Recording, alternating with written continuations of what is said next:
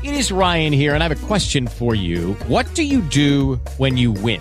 Like, are you a fist pumper, a woohooer, a hand clapper, a high fiver? I kind of like the high five, but if you want to hone in on those winning moves, check out Chumba Casino. At ChumbaCasino.com, choose from hundreds of social casino-style games for your chance to redeem serious cash prizes. There are new game releases weekly, plus free daily bonuses, so don't wait. Start having the most fun ever at ChumbaCasino.com. No purchase necessary. VGW. Void where prohibited by law. See terms and conditions. 18+. Welcome back, everybody, to the Ludini Rock and Roll Circus. On this episode, it is Led Zeppelin 4, also known as ZOSO, album Retrospective. Get ready to rock out with your talk out. It's the Ludini Rock and Roll Circus.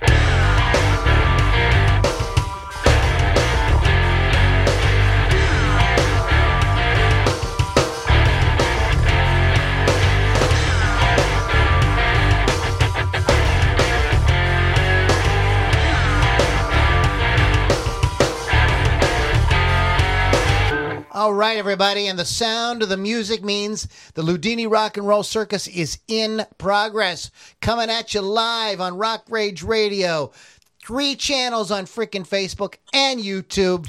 If you're missing out on all the fun, you want to know how to get on it, you want to go to LombardiRocks.com. You get all the info right there. It'll show you how to get these live streams and hang out with us. Get on the list.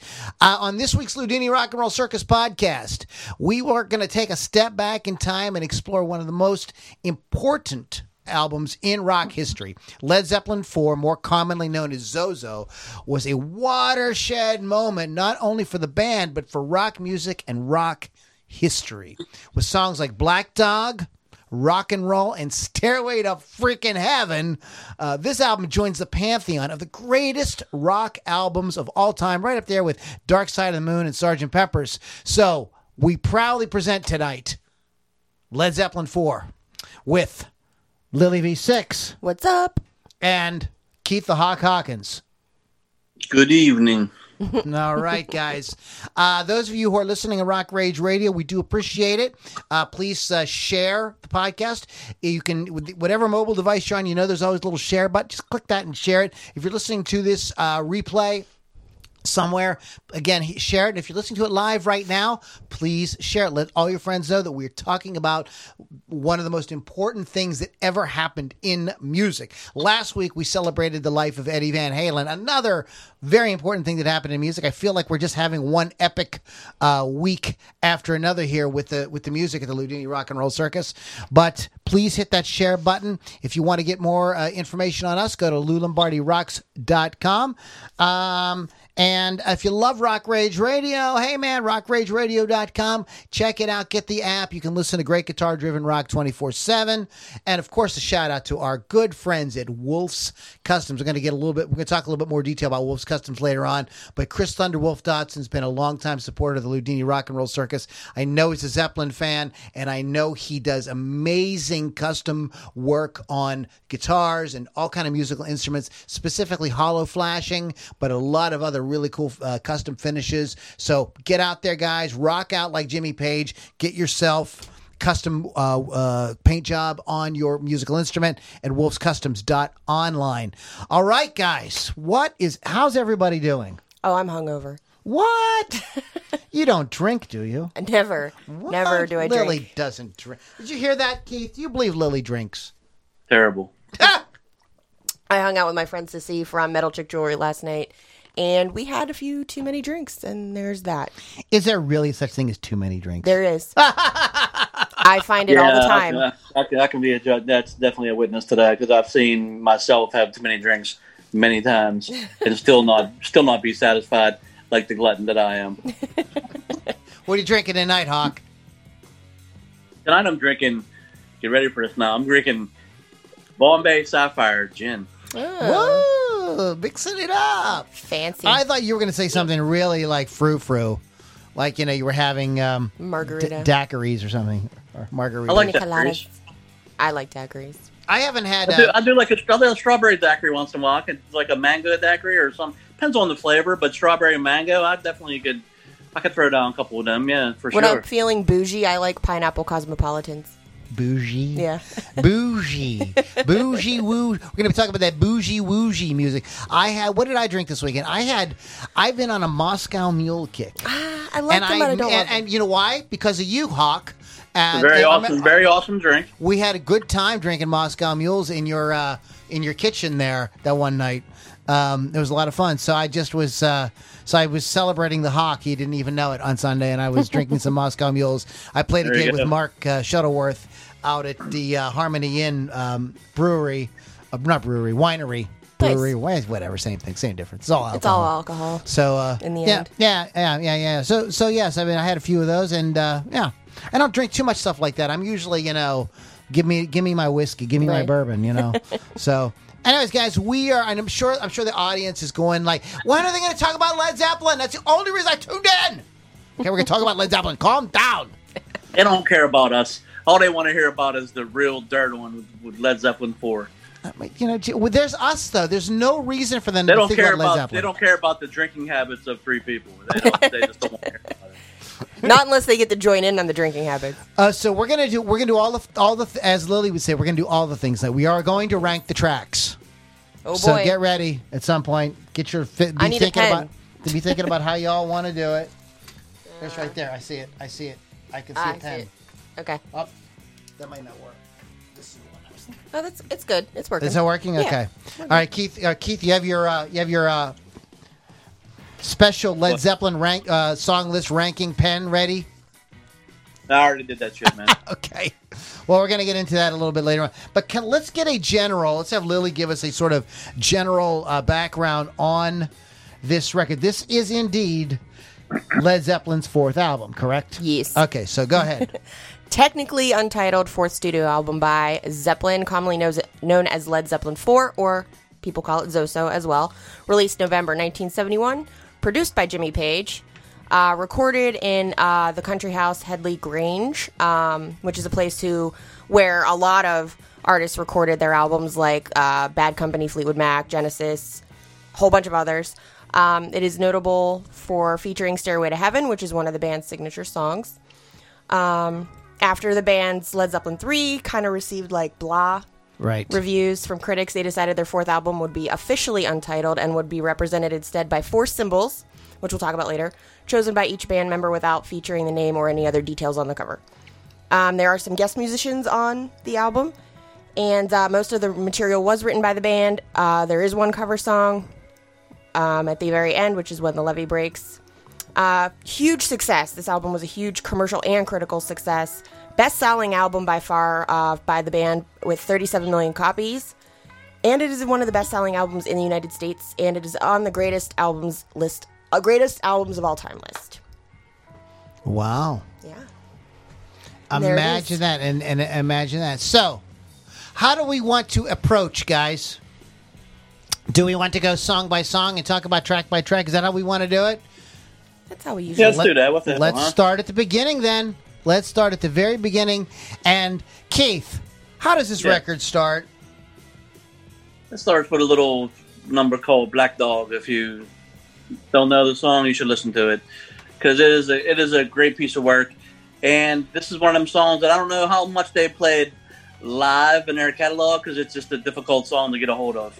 If you ever try to play it in a band, you know that the timing of it is just a little bit off at times, and there's definitely some interesting little structural things about it. But the song itself is a kick-ass song. But it's, like I said, it's one of them songs that just has a certain vibe to it. But I'm sure it took them a little while to get a hold of it, but I mean, yeah, once they did it, it's a masterpiece song, and it's a great rock and roll song, and it's a great way to kick off the album. I think that looking through the other tracks, there's probably maybe another track I would think of. Maybe Rock and Roll would be a good intro, because it has the great drum intro, but this song is definitely a good one to start the album off with. I mean, this is, this, like we've mentioned before, this album is probably top 5 for me of all time. So, I mean, it's kind of hard to pick a bad tune on it, but if I have to, I mean, but this song is one of those ones that's just going to be on the list of great. I think it's one of the great rock songs, not just by Led Zeppelin, but it's a great rock song, period, man. It's been covered by many bands, and it's just a good song, and as definitely the radio friendly approach with a kick-ass rock and roll vibe. I mean, what else do you want if you're a band, you know? What's something I did not the band Fleetwood Mac figures on a couple of counts in the making of this album, which I was surprised to find out doing my research today. But I don't know if you found out this, but the reason they do the stops, and they stop and they play the riff and Robert sings, and then they play the riff and Robert sings, that was inspired by Oh Well by Fleetwood Mac. They were big fans of that song. They loved that song. And that is why the song was structured like that. Lily, you got some info on this song? What Keith was saying about how often they play it, it is a staple at their was a staple at their live shows, and a fan favorite. Also named after a dog that hung around the Headley Grange during recording. So that is where they came up with that. And the riff was composed by John Paul Jones. A lot of people don't realize that. There's not a Jimmy Page riff. And it was inspired by as well as the Fleetwood Mac "Oh Well," it was inspired as well by him devouring a lot of Howlin' Wolf music. Which, if everybody, what a lot of people don't realize forget about Led Zeppelin. Sometimes it's like these guys were really steeped in early rock and blues, and that's going to factor in a little bit more when we talk about the next song here in a second. But yes, Fleetwood Mac inspired the song. The other reason why Fleetwood Mac figures in the making of this album was it was Peter Green and company that told the boys, hey, why don't you guys go out to like the country somewhere and record a record? Like, I think that would be a really good idea. So that was the suggestion that was given to them, and it was Andy Johns, their producer, who had worked with the Rolling Stones mobile recording unit, because originally they were going to rent the Stones something or other, but they ended up not doing that. They said, Fleetwood Mac had recommended they go out in the woods, out to some, so they found Headley Grange haunted. A little, so it's Halloween time as we're talking about. Yeah, that's it. I've heard that too. I also think that after reading an interview with Jimmy Page, this whole album wasn't recorded at Headley Grange. A lot of it was, but there was some other sneaking into some other studios when you got a chance. Yeah, of course. And doing some tracks. I mean, Headley Grange gave them that big ass drum sound they were looking for, because I mean it's basically a big ass not a castle but a massive house in the country where you can get a lot of just interesting sounds, a lot of reverb, and just like. And we're going to talk about the last song. We're going to talk about is going to work. It's going to fat. Yeah, that's so going to be important. That's the state where they did sneak in, but Headley Grange used to gets all the vibe about the recording, but they definitely went some other places though. So that's Yeah. Let's get it. This album, Keith. You and I have talked about this many times. This album has not only one of the greatest drum intros in all of music, but it actually has two of the greatest drum intros in all of music. And the first one is on the very next song we're going to talk about. And that is Rock and Roll by Led Zeppelin. Yeah. That's an amazing drum intro. It is a ripoff. I'm just being honest. John Bonham's my favorite rock. He's the greatest rock and roll drummer of all time. He lifted that. It's not note for note. But if you go when you get off your shift on the podcast, go and pull up the song Keep It Knockin' by Little Richard and tell me that's not the same drum intro. Okay. Do you know why they wrote Rock and Roll? Because they were actually jamming one of the guest musicians. Who's the guest musician on this? Ian Stewart. Ian Stewart on piano. They were jamming that song by Little Richard. That is why Rock and Roll sounds the way it does, and why John Bonham played that. What a lot of people forget about Led Zeppelin is these guys were in their 20s in the 60s, right, which means that they grew up listening to music of the 50s. Early. Yeah, so they knew all the in addition to the blues guys, the chess guys, they knew all of those the Elvis and the Little Richards and the Chuck Berry. They loved that stuff. They were down with that shit completely. I mean, Bonzo himself listened to a lot of jazz and listened to a lot of different, styles of music. He really liked Motown, and he was all over the board with his taste. It wasn't just he was definitely a hard-hitting rock and roll drummer, but he listened to a lot of different kinds of music, and I think that later on it shows in his playing, throughout their whole catalog, that he has a lot of influences outside of just being kind of a bash rock and roll guy. He has some touch on a lot of the later tracks. He does. Yeah. So, Lily, do you have any background or anything you want to talk about on this? All I have, besides what you guys already talked about, it took 15 minutes to write the song. Usually performed as the opening or encore of one of their shows. I was fortunate enough to see some of these songs live. Obviously, I'm too young to have seen them when they were out playing all the time, but I saw Page and Plant played a lot of these songs. So you saw Page and Plant? Yeah, in 1998. Did you see Page and Plant? Keith? Nah. No. That was one of my very first concerts. I spent all of my money to go see them, and it was amazing since it was almost all the band members, and it was just great to see. So this is one of the ones I saw, and this one is based on the rock and roll 3-chord song, basically. Yeah. This was also a favorite of the band Heart. And Heart often closed their shows. She does with this song. I've heard them do a lot of Zeppelin stuff in there. They kill it every time. Yeah. So. And there's a funny story that I heard Ann Wilson tell on the King Biscuit Flower Hour many years ago, saying that they did not know that Robert Plant was in the audience, and they came back. They got off stage, and there was Robert. It was the first time they ever met him, and and he had this look on his face, and he says to Ann, he says, "I didn't sing it in that key, did I?" So a little bit of fun rock and roll trivia, literally rock and roll trivia. Yes, inspired by what's the song again? Keep a Knockin'. Yeah, keep a knocking. Keep a knocking by Little Richard. By Little Richard, yeah. And I think you can definitely hear a Little Richard influence in Robert Plant's vocals all over the place. I think the way he croons and whines and all that. I mean, I think he's definitely goes back to say that these guys were listening to a lot of that early stuff. I mean, they were obviously influenced by the early blues because they ripped off most of it. So I mean, that's. They were accused of a lot of that. We'll get into that later too. But we're going to get letters. One of the great rock and roll bands of all time, but I mean, they lifted a few ideas here and there, Fake it till you make it. Doc Gino Doc Gino is watching. Chris Thunderwolf Dotson, what's up, guys? We are talking about some Led Zeppelin. What is your Chris? What are your favorite tracks on ZOSO Led Zeppelin 4? Let us know. We'll talk about it here in a little bit. Let's get to the next song on this amazing record. There's not a lot of songs on this record. What is it? 7, 8. 8. Yeah. 8. Yeah. So we haven't rounded out side one yet.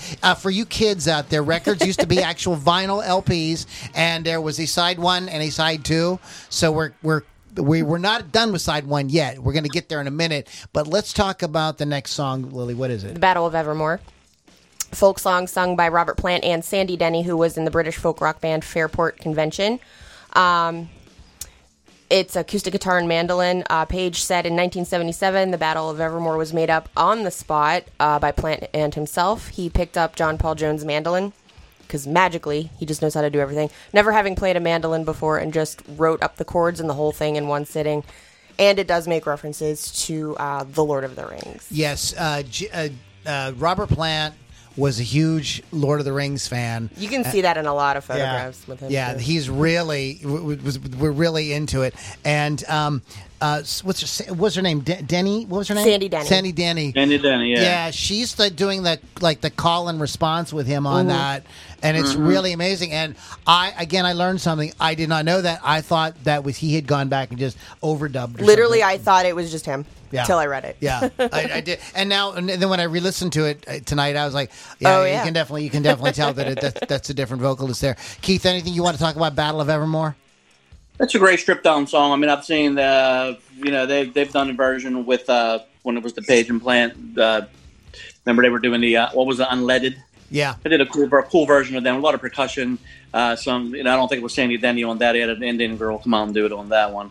So it was Madonna. No, I'm just kidding. Yeah, it's one of those ones that just kind of stands, more of a stripped down thing. I don't know, I guess when you're, thinking about the whole Zeppelin catalog, it sounds like something that should have been on Led Zeppelin 3, to be honest with you.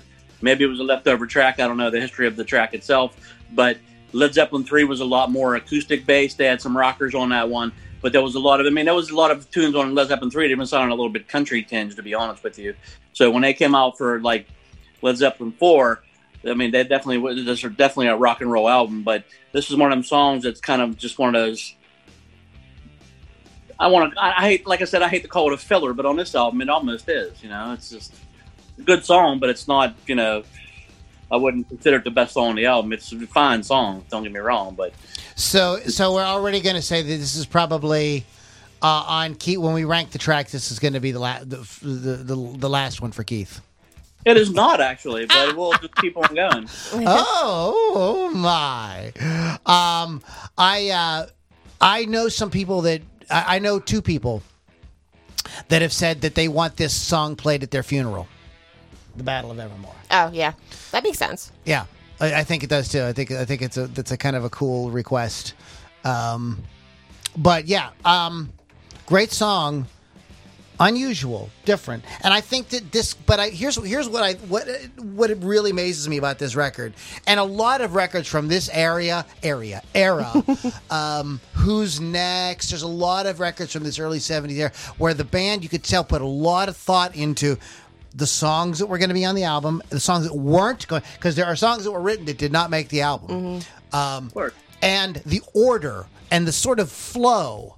We bust out hard, man, with Black Dog, right? Yeah. And then we get into some in-your-face, straight-up rock and roll. And then we bring it in completely down for Battle of Evermore. We go in a completely different direction for Battle of Evermore.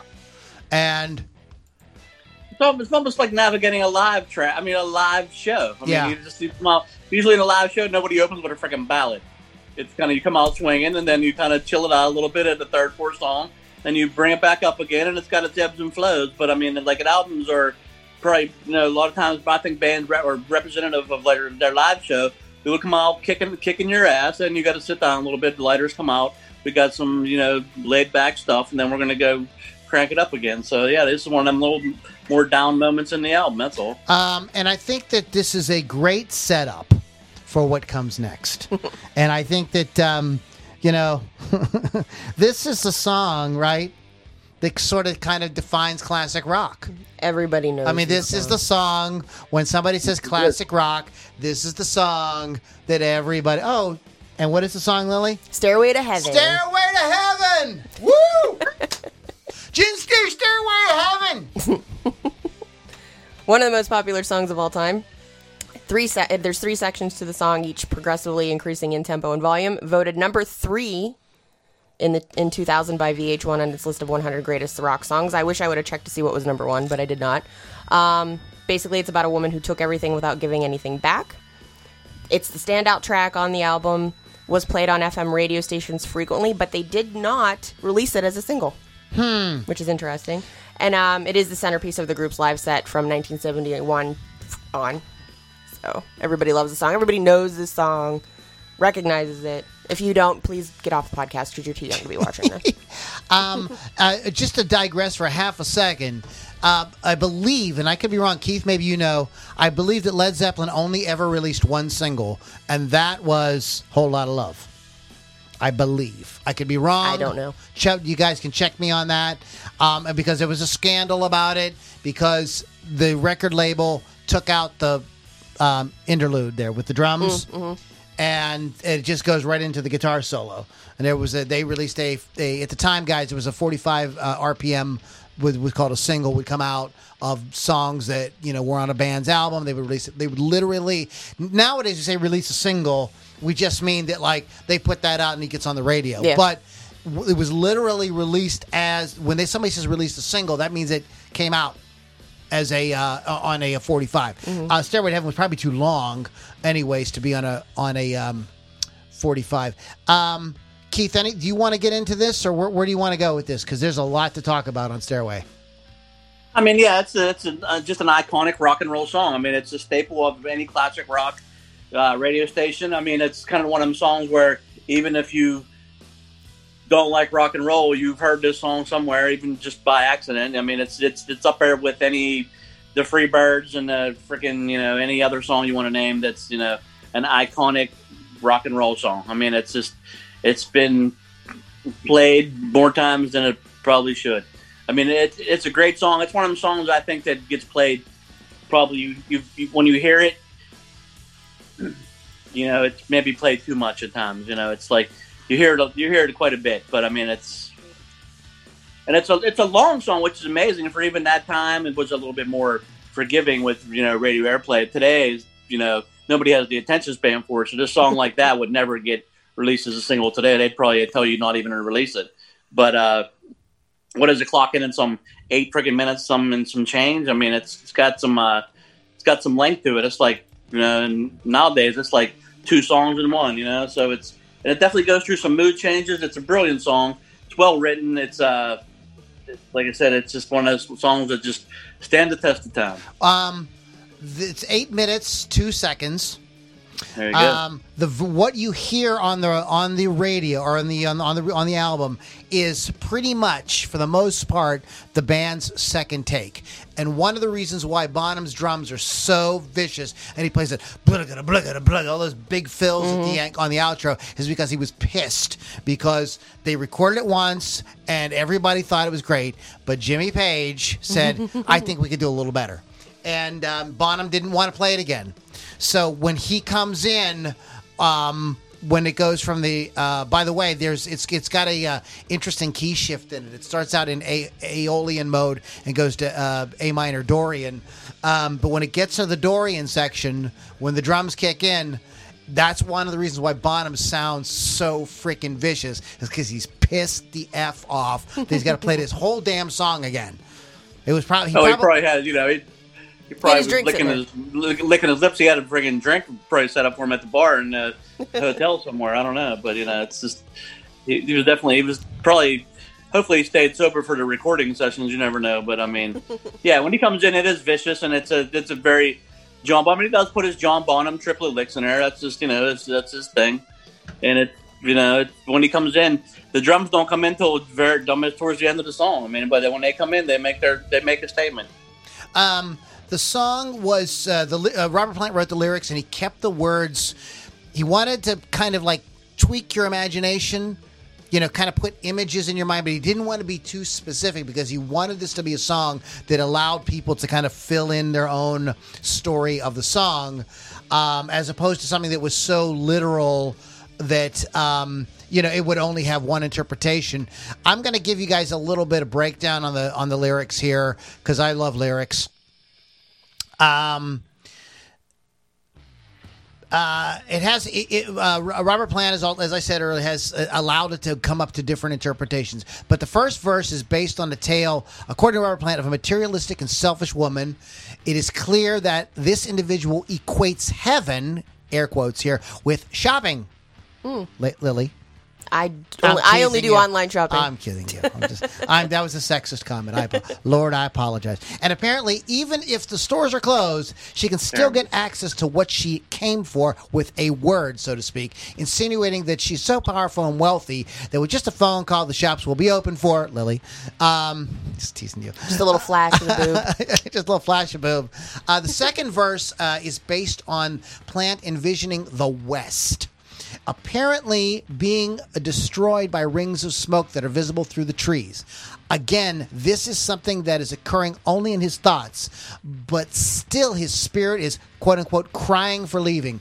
What geographical region Plant considers the West is unspecified, with some even putting theories that this refers to the Wild West, like the Old West. But considering that the song was written in England, the implication would be somewhere west of the United Kingdom.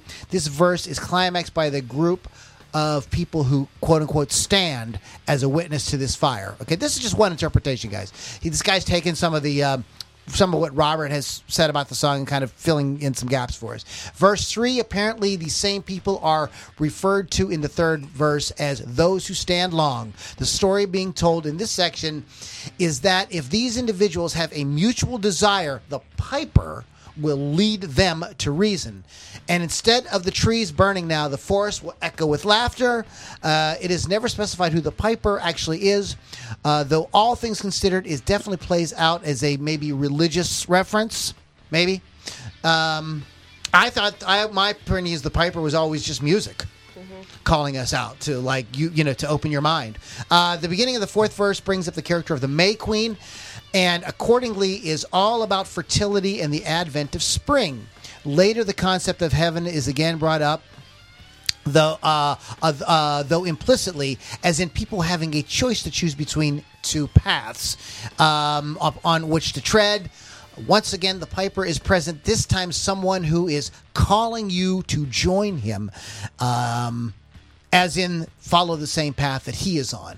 In all honesty, Stairway to Heaven plays out more or less like a gospel track in some ways, admonishing the listener to repent, as in choose the road, which leads to, a lady we all know who shines white light. However, don't expect Led Zeppelin to acknowledge this. Instead, when pressed on the song's explanation, they often give answers which are difficult to derive any definitive meaning from. And like I said, I believe that was intentional. On the idea of the song by Spirit being stolen, Led Zeppelin have been accused of stealing parts of the song Taurus by the band Spirit and using it to Stairway to Heaven. And indeed, when you listen to the beginning of Stairway to Heaven, it sounds remarkably similar to part of Spirit's song. The case went to court, and I believe it was not awarded to Spirit. So there you have it. The other thing that's interesting about Stairway to Heaven is this is not the only song named Stairway to Heaven. It's not the first song, by the way, named Stairway to Heaven. Neil Sedaka had a song called Stairway to Heaven. No relation. No, nothing, Nothing similar. No, nothing similar. So, but I don't like his version. What was that? I don't like his version. But Jimmy Page was very concerned about small details throughout the whole album. The beginning is bass recorder playing that. It's not flute. It's bass recorder. Just a little bit of trivia there for you guys about the song. So, any more comments? Anything you guys want to talk about Stairway to Heaven before we move on? I have nothing else. Okay. So again, kids, what do? We turn the album over. And what happens when we turn the album over, Lily? We turn it over to listen to Misty Mountain Hop. Released as the B-side to Black Dog and performed... Actually, yes, Black Dog was released as a single. That answers your question. Okay. Performed in most of the band's 72 and 73 concert tours. Most common interpretation of the song's title involves a reference to the Misty Mountains in Tolkien's The Hobbit. The lyrics refer to events of the July 7, 68 legalized pot rally in Hyde Park, London, in which police made arrests for marijuana possession. Yeah, the song is about partying, no doubt. It's about the the mist. You know what the mist is. You don't have to think too hard on that. Keith, you ever played Misty Mountain Hop in a band? I don't think so. I would like to, but I'll play it over here by myself. But yeah. Here's one thing about that song, not to get all drum nerd on you, but this song, Joe Baldwin plays fills in this song that he don't play he's a lot more controlled in a lot of songs where his fills are I don't want to simplistic, but they're dynamic for the song. This song here, it sounds like he's going for it on that take, man. I mean, he's doing a lot of very almost reckless abandon sort of fills where he's playing a lot busier than his normal sort of fills would be. So if you listen to the drum fills on the song that come up through all the breaks, he starts out with some simple simple things, but then as the song builds, he plays a lot more faster, intricate things during the breaks, and which is not something I hear him do all the time. So. You're going to hear a lot of talk about John Bonham, guys, tonight. Because it's just such an amazing musician, and this is such a great record, if you will, of what he could do as a drummer in a lot of ways. Have you ever what Led Zeppelin songs have you played in bands, Keith? You've had to play Black Dog. No, I never played Black Dog. Really? It's too hard to get together. It doesn't sound tight ever, man. It's very there's two time signatures going on at the same time in that song. If you check that out, there's 4, 4, and 5 going on at the same time. That's why there's an overlap in the feel. It's weird. I mean, it's definitely something you have to do a lot of counting on, So I've never really done that one. I've done definitely the Ocean. I've played the Ocean many times. I've played Communication Breakdown a shit ton of times with bands. It's a good one. I'm trying to think of what else. I mean, some parts of like Whole Lot of Love, but you wouldn't do the middle. That's too like studio. Yeah, you just go right to the solo. Yeah, the single version. Yeah, I've done like stuff like When the Levee Breaks. I've done like a lot of like segues into songs where you do like mashups and stuff where you have like parts of like Stairway to Heaven. Or, I mean, I've also played like try to do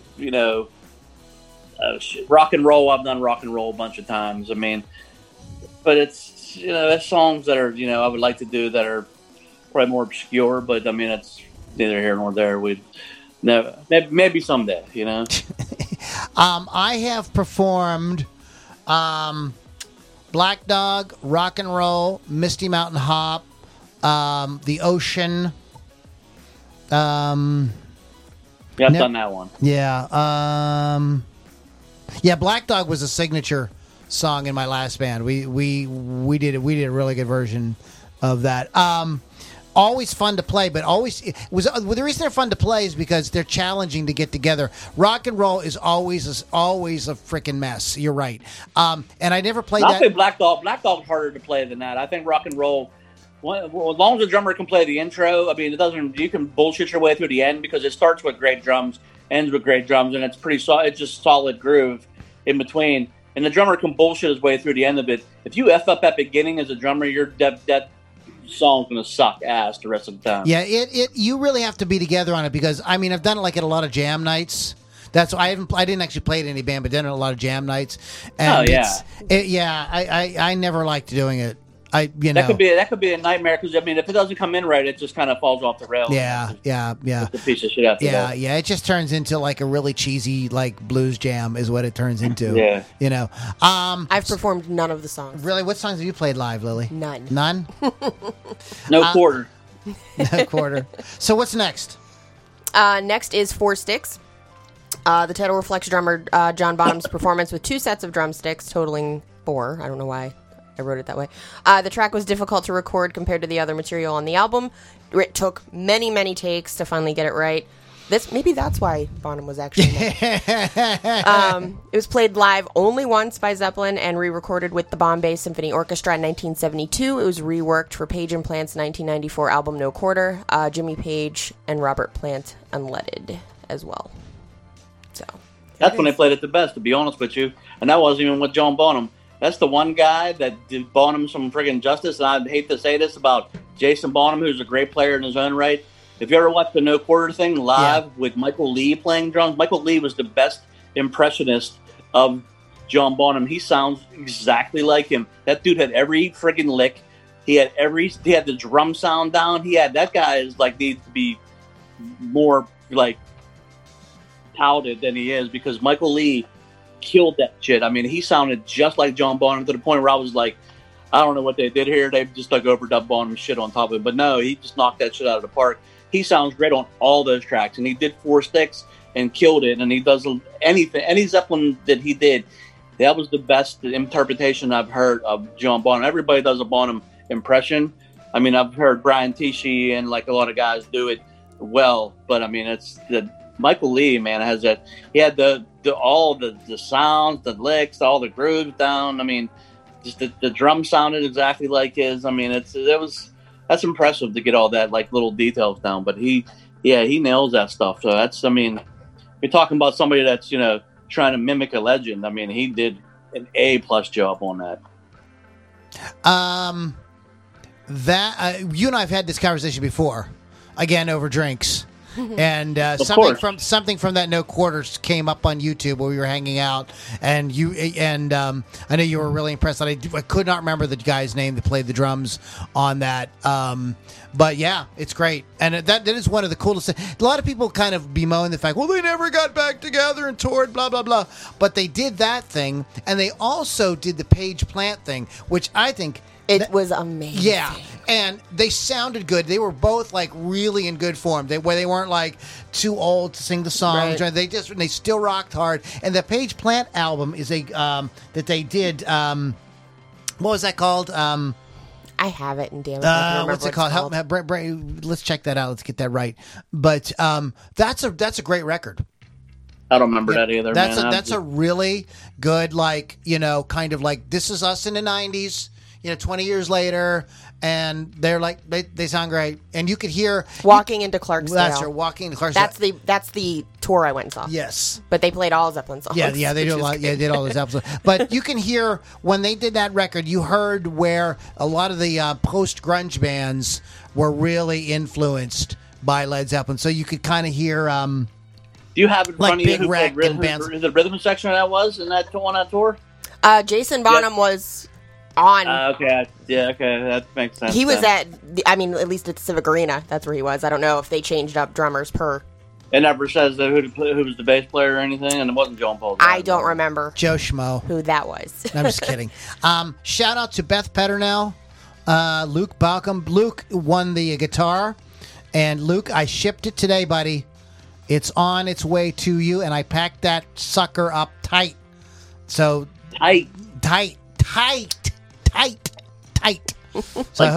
So I hope you got to post some pictures of you playing it or checking it out when you get. I put a little note in there for you too. So congratulations, Luke. But Bill Damiano is here as well. We love you, Bill. Bill, always a Bill. There's always a Bill going on. With no Billy Altman tonight, but Bill. What? Past the old bedtime. Maybe passed out. It's a tough day at the old grind, I guess. What happened after Four Sticks, Lily? Going to California happened after that, which is one of my top favorite Zeppelin songs of all time. Song started out as a song about Californian earthquakes. Then Jimmy Page, Andy Johns, and Peter Grant traveled to L.A. to mix Led Zeppelin 4. They actually experienced a minor earthquake, and that's when they changed the title. It was Guide to California first. Sorry, that's probably important to say. Plant stated that the song might be... We missed something. Something's been left out. Plant stated that the song might be a bit embarrassing at times lyrically, but it did sum up a period of his life at the age of 22. It was inspired by Joni Mitchell because they were super huge fans of hers. That is it. Yeah. And it was Guide to California. You think he was slipping to the old Led Zeppelin? I don't know. What do you think, Keith?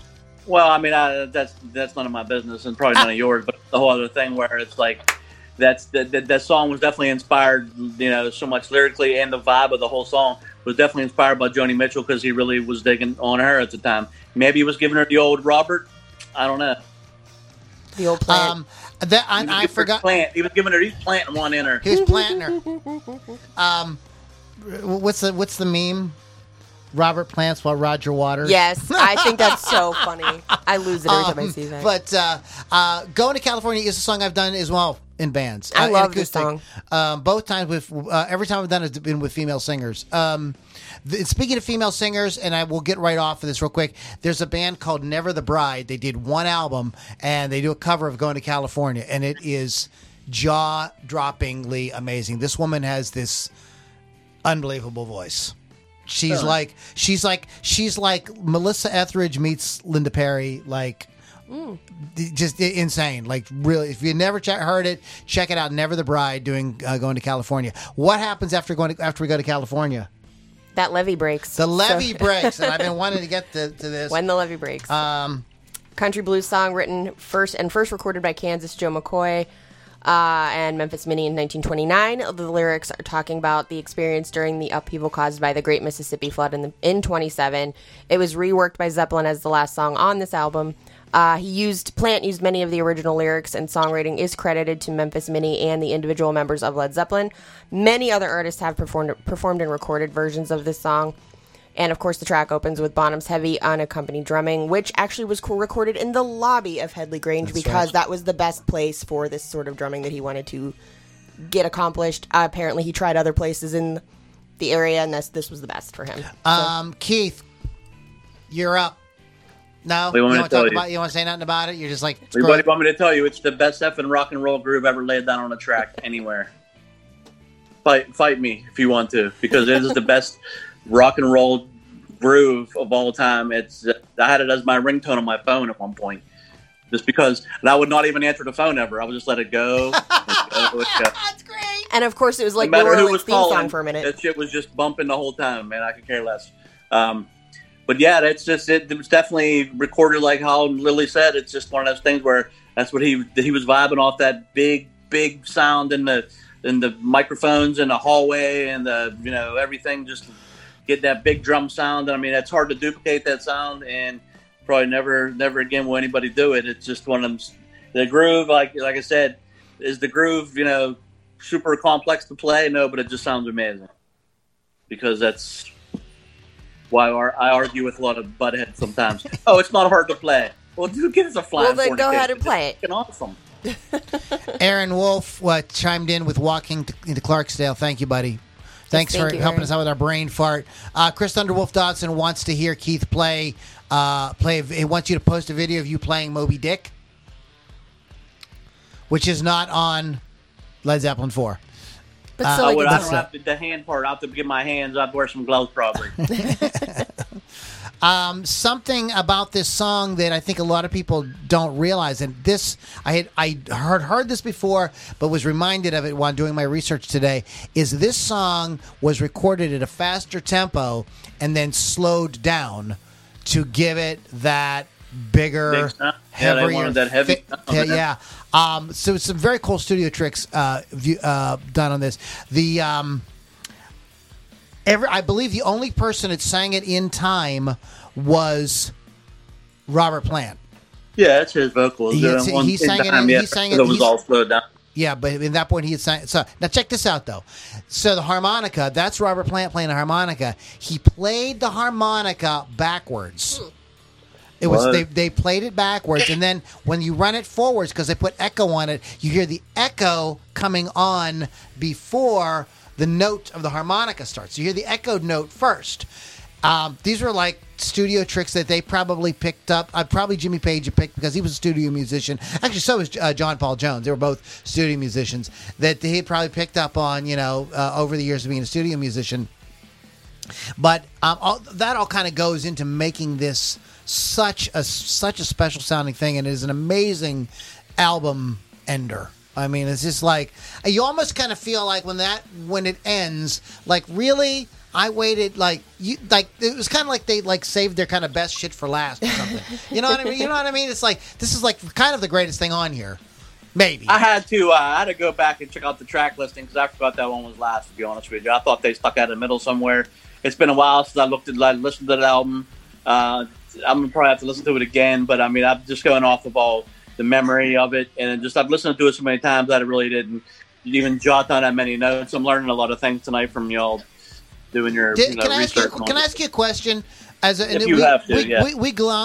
We glossed over this quickly.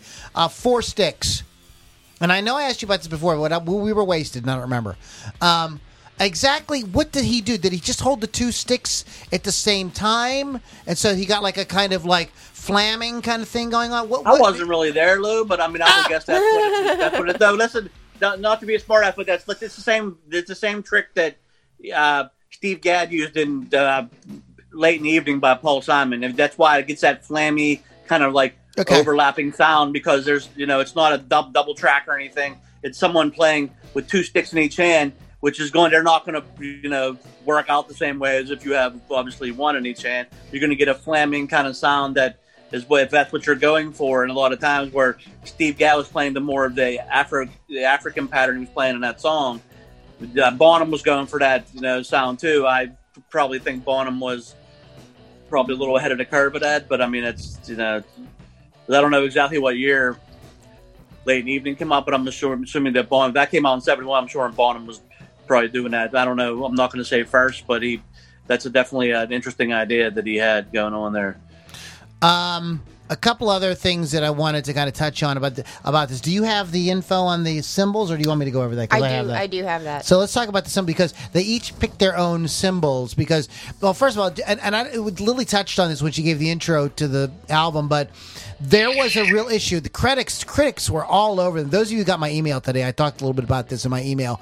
There you are. There's Bonham's symbol. There it is. That's called the Bromian rings. That's what that's called. But the critics were all all over them saying, "Oh, it's all hype. They've got a lot of money behind their promotion. That's the only reason why they're doing well." Blah, blah, blah, blah, blah. So they decided, well, look, we're not even going to put our name on the album, and it's kind of a middle finger, huh? Yeah. And they said they felt bad because they said the record label was like really nervous about this. But they were like, and it turned out it was their best album. They didn't even put the freaking name on it, and it became one of the greatest albums of all time. But go ahead and talk about the Each symbol? Yeah. Okay, so Jimmy Page designed his own symbol, never gave any reasoning behind it. It's argued that his symbol appeared as early as 1557 to represent Saturn. The symbol sometimes referred to as ZOSO, though Page has explained that it was not, in fact, intended to be a word at all. People just came up with that, which is kind of cool. It's like the S on Superman's chest. That's not really an S. Yeah. It's just a symbol, not an S. But go ahead. Jones' symbol, he chose from Rudolph Koch's Book of Signs, and it's a single circle intersecting three Vesica Pisces. I always say that wrong. It is intended to symbolize a person who possesses both confidence and competence. It's called the Celtic knot, right?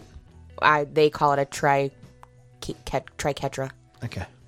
Bonham's symbol, the three interlocking rings, was picked by the drummer from the same book. It represents the triad of mother, father, and child, but inverted, it also happens to be the logo for Ballantine beer. Yeah, I was waiting for you to bring that up. Plant symbol is a feather within a circle. It was his own design, being based on the sign of the supposed Mu civilization. But there's a fifth symbol. Oh, yeah. Wow. What's her name has her own symbol. That's right. Sandy Denny has her own symbol since she contributed to the Battle of Evermore. It's three equilateral triangles appearing on the inner sleeve of the LP, serving as an asterisk. And from what I understand, that has something to do with a symbol of the Godhead. I don't have that. From the Kabbalah or something like that. Okay, that makes sense. Yeah. That's what I had learned about that. Let's talk a little wee bit about the album art. The painting with the guy with the stick, that's a painting. I thought for a long time it was a photo, but it's an oil painting, and they found that when they went to Headley Grange, they had taken a day and went to an antique shop like somewhere in the village or whatever nearby, and Jimmy Page fell in love with that painting. He thought that it reminded him of George Pickengill, who was the father of modern witchcraft. But he also thought it resembled the 10 of Wands tarot card, which is a guy holding a bunch of sticks like that. The fold-out art is based on the Hermit tarot card, and they felt it was a symbol of their sort of journey to kind of like, going from the beginning to like kind of hitting their pinnacle here. One more thing I just want to kind of add about this album is that while a lot of people argue that this is their like greatest record, a lot of other people will say no, Physical Graffiti. And so we should probably do a show maybe next year on sometime. We should work on do a show on Physical Graffiti because is an amazing. I would probably think that John Bonham's best shit was probably on Physical Graffiti, but at the same time, if you realize that Physical Graffiti is actually a double album, there's a lot more songs on Physical Graffiti. Yeah. There's a lot more to choose from. I mean, if I had to choose between the two of them, I wouldn't want to have to even deal with that. Right. And another thing that I want to mention, one more thing that I keep this record's so great. There's so many things about it, but there was things that were recorded for this that did not make it out until Physical Graffiti. Like there was an early version of No Quarter that was recorded during these sessions. That's why I told you guys like. Part of these, this is when a band would decide what songs go in, what songs go out, because they're trying to make a whole statement. And this record is so cohesive. It's like watching a great movie. Mm-hmm. It's just a journey it takes you on. And it's amazing how they end the first side, then they come back in on the second side. But Down by the Seaside was written and recorded during this time. And as well as, because Ian Stewart played on Black Dog, Boogie with Stu. So just a few more tidbits that you may have not known about Led Zeppelin 4, a.k.a. ZOSO. So what do you think, guys? Do you guys like this record? I do. That's pretty okay. It's pretty record, solid. Man. I mean, if I had to pick, I would say that, I was telling you before about one of the I think it was a Modern Drummer poll or something that said this was, poll taken. All drummers thought that it was like almost 40% that this was the best Bonzo record. So I mean, it's if you're talking about just drummers from a drummer standpoint, then this one's high up on the drumming food chain with drummers because that's definitely the best John Bonham record or Led Zeppelin record there is. Bonham wise, they said it was his best material on here. But I don't know if I wholeheartedly agree, but it's a great record. You don't know if you wholeheartedly agree, but it was a great record. Yeah, I mean, there's some songs on Physical Graffiti that are pretty badass too. So I mean, a couple. Yeah. There is a great unauthorized. If you guys have Amazon Prime, there is a great. I cannot find the website I want, Lily, for events in 1971. I don't want to know every event. I just want to know the highlights. So I'm losing my mind here. There on Amazon Prime, excuse me. There is a like an unauthorized documentary about Physical Graffiti.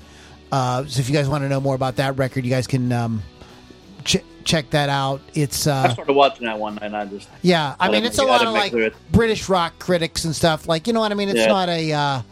Kind of just. I don't know. I'd have to watch it again. I didn't really even make it through the whole thing. It just kind of was, to be honest with you, kind of just sat there for a while.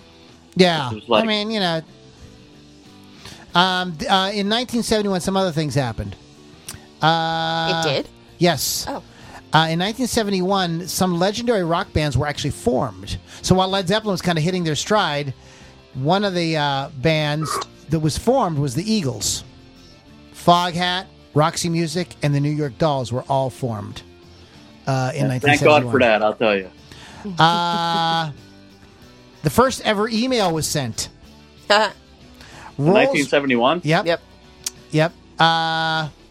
Rolls-Royce went bankrupt in 1971. Apollo 14 landed. I wonder why. And Apollo 14 landed on the moon. Evel Knievel set a world record. The infamous Daredevil jumped over 19 cars. He did this with a Harley-Davidson XR 750 motorcycle at a raceway in California. He held on to this record for 28 years. 1971 saw the end of the Ed Sullivan Show. Yeah. Jim Morrison died in 1971, lead singer of The Doors. 4 countries gained independence, and the People's Republic of China was admitted to the General Assembly of the United Nations. Some people to this day feels that might have been a mistake. Charles Manson and 3 of his followers were convicted. Starbucks opened their first store in 1971. Idi Amin became president of Uganda. You guys can read that for yourself. Walt Disney World was open in Florida. And the Soviet Union launched the first space station into orbit.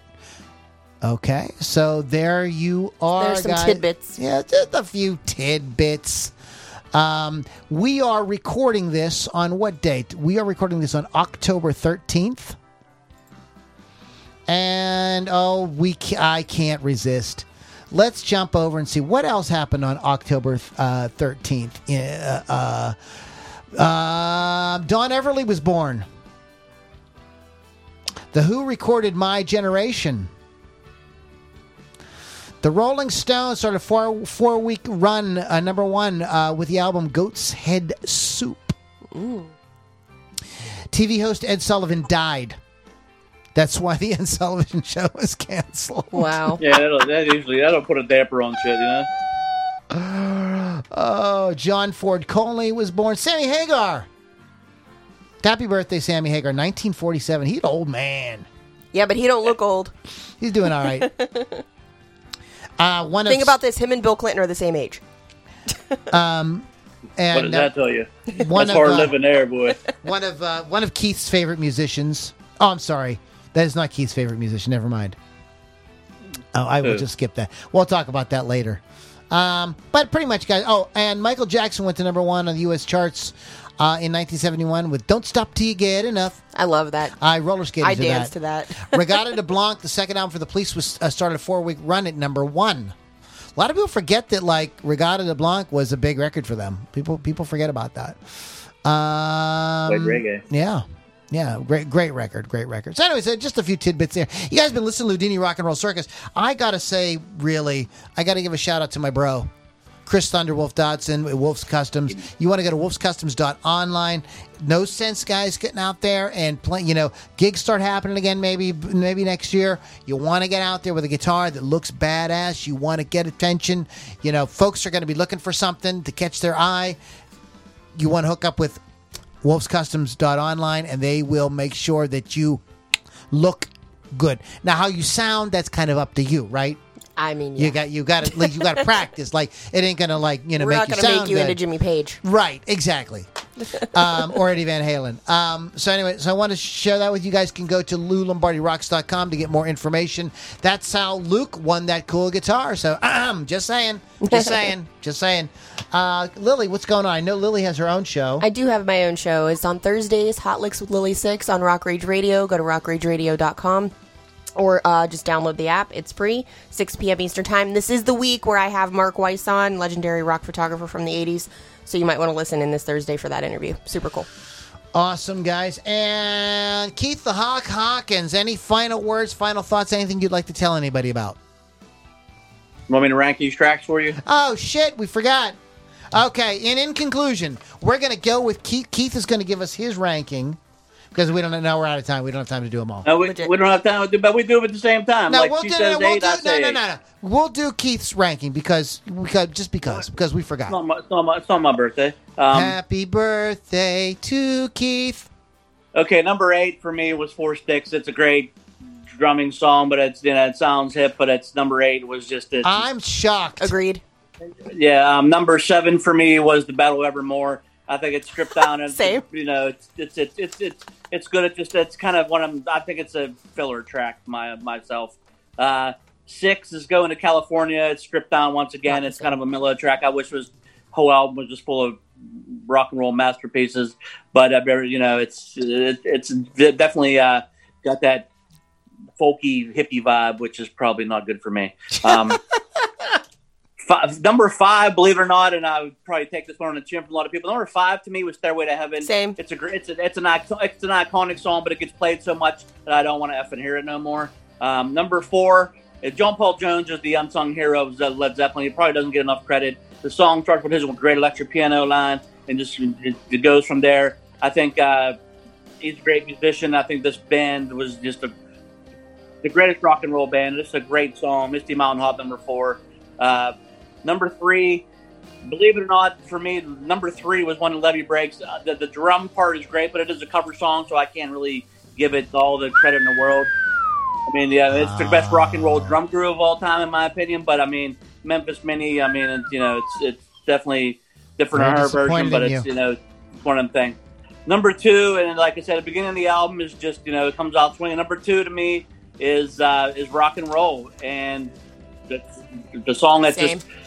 And starts and ends with great drumming. And number 1 to be in the best, arguably one of the best Led Zeppelin songs ever is Black Dog. Man, it's just a great song, and it came out. That album just comes out swinging, and that's the track that I think. To me, that track defines how Led Zeppelin, when they want to rock, really sound. That's their sound. Black Dog is what they are. That's Led Zeppelin to me. That and a Whole Lot of Love. Awesome. I really don't have too many issues with that. I would probably put "Stairway to Heaven" as number 1. I know what you're saying about it being overplayed, but I got to say this. I was a giant Led Zeppelin fan, and then in the past 2 years, I got heavily into Black Sabbath, and this podcast, doing this tonight, re-energized my interest in Led Zeppelin again. I was like, oh, of course Led Zeppelin. And I listened to the whole album, like, in order, and when Stairway comes on, it feels like an old friend.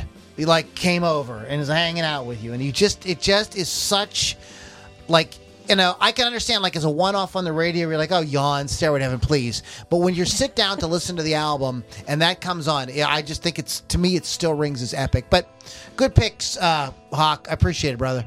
I just don't think people realize how versatile Led Zeppelin was. I mean, if you go through every album, and I mean, there's tracks on every album that you're like, man, that sounds a lot different than a lot of their other stuff.